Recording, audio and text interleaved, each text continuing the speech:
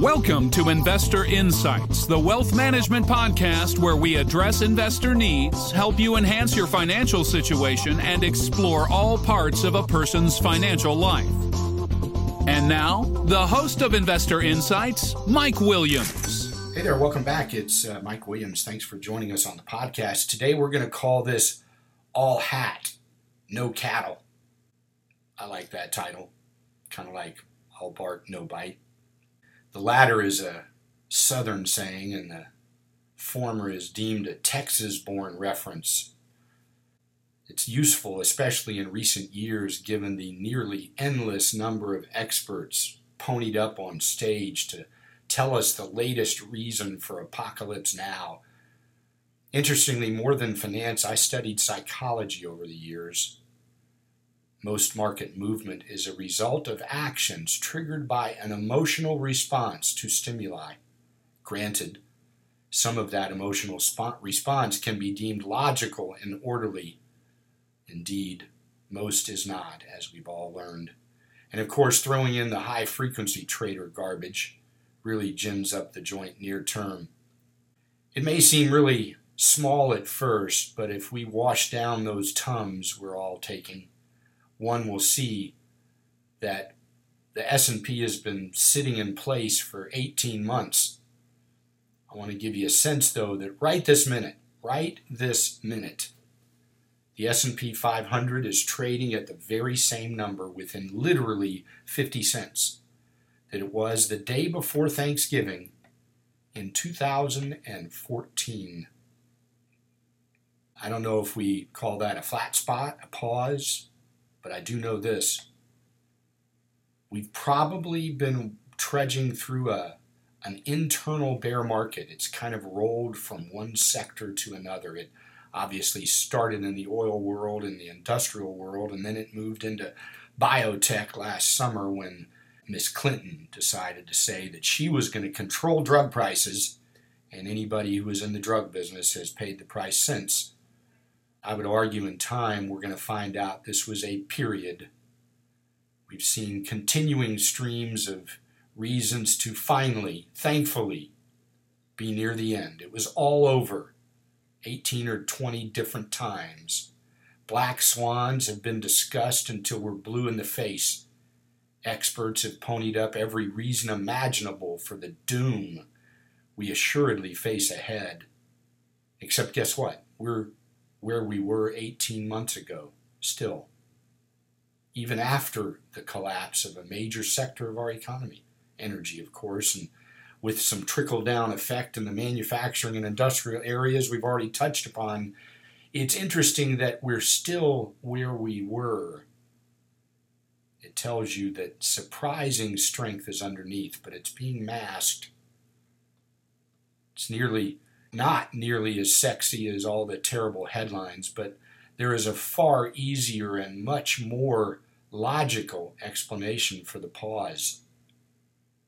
Pauses are not new, mind you. They've unfolded many times over the last 100 years. Markets have gone through periods where they go nowhere. It's a digestion process. Think of it this way. You know a relay race when you see people start at the starting block and they run as fast as they can and they're going to meet their colleagues somewhere down the track and pass that baton. In the past, the runner that started out so fast has to slow down a bit as the new runner speeds up. And the idea is they meet about 20 or 30 yards past that passing point and they're going about the same speed then, and they pass the baton, right? And then that new runner takes off, a new speed, increasing their speed. But during that period, one was slowing down and the other one was speeding up. So it looked together like they were slower. Right now, as we speak, under all the noise and wasted chatter of chaos, the baton is passing. Just like you can imagine in that race. The baby boom has been running that race. They started out of the blocks in the early 80s.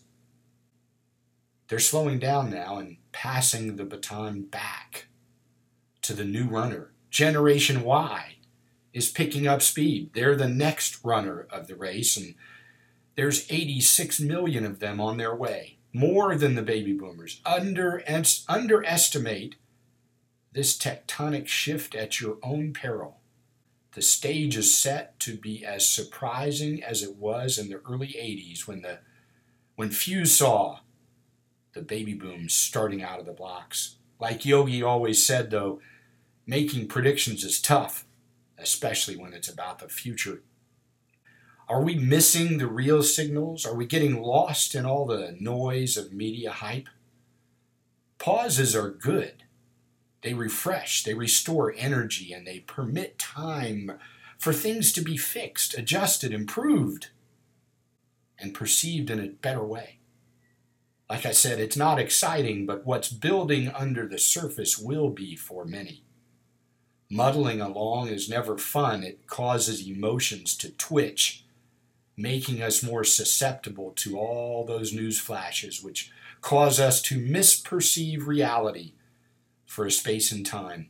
Fears can grow where ghosts simply don't exist, but we can imagine them there. It's a normal occurrence these days, as we're all pretty much wired emotionally the same way. And listen, it's far easier to sell fear than confidence, even easier to embrace fear after the last 15 years of one roller coaster event after another. Now every pause is no longer a pause, it's 2008 all over again. Remember this though, at real highs, very few people are afraid of anything, and they don't want to know anything about the latest hedging tools or how they should manage their risk, because you know what? At highs, the sentiment is opposite from today. They don't care about risk because they don't see any risk. They think things grow to the sky. That's when we should worry. We are miles and miles and miles away from that sentiment.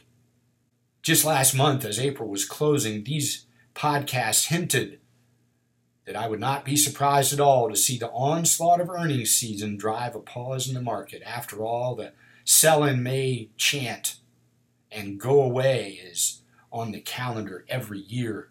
The summer swoon is next. Just be prepared for it. It's the first thing we think about when summer starts. But listen, the last two big corrections in the market, short of the one that started this year, were both summer swoons. They were both scary. They both caused the crowd to panic for a couple of weeks. But in the end, neither were recessions. Neither were end of the world. Both were false positives on the apocalypse now scale.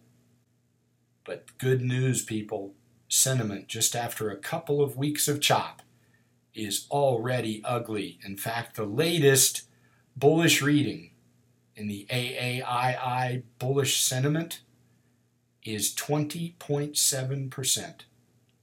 Let me give you a sense of what that means in the grand scheme of things.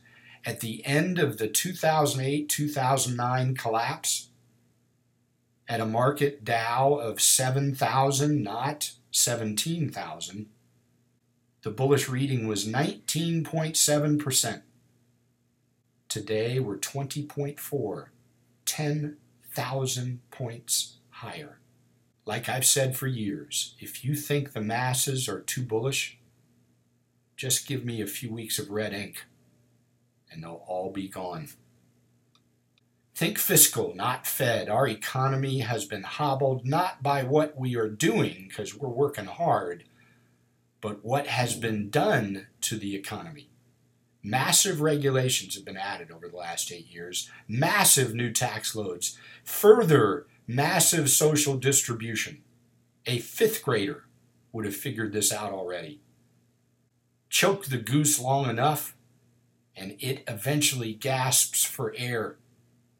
There's only 100 cents on the dollar. Every dollar we create in the, quote, record GDP output we're creating, every dollar, you shave off so much of it, and before long, a regular recovery becomes something we all define as, quote, the weakest recovery on record, unquote.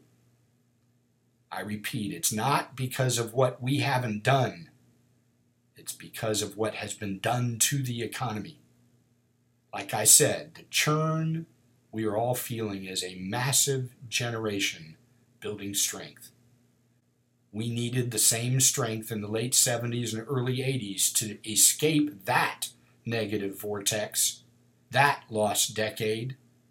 We're witnessing the very same churn now. Inside the churn, processes and new industry shifts are being built, which will create the energy to overcome the latest mountains in our way. But keep in mind, we need to be thankful for all those mountains. That's what causes us to move forward. The mountains were the pauses, the flat spots in history. What we are witnessing is not new. It's just not fun. But it is valuable for long-term investors. May is unfolding pretty much as noted in your April podcast. Lots of chop and continued frustrating churn. I call it 2 steps forward and 1 3/4 back. And it's likely here for a while still. Keep in mind the summer doldrums are ahead and they get very boring. The stage is set for a bit more struggle, but those periods should again produce opportunity if we stay focused on the proper elements hidden under all the noise and the proper long-term horizon. The point is this: another quarter or two and we'll have round-tripped the largest setbacks in the energy pit. Earnings growth, quote unquote, will magically reappear as numbers build from a new base after a shallow pause. We have been digesting tremendous churn while the market went nowhere. That's a success, even though it has been a struggle. What excuse will we use when the markets break to new highs now? We need to think larger. We need to see with better eyes. Think demographics, not economics. We are in far better shape than the masses understand. Use dips and corrections to your advantage. Stay patient and disciplined.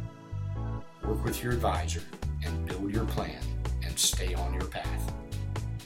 Thanks again for joining us. Hope this has been helpful. Until we see you on the next podcast, may your journey be grand and your legacy significant.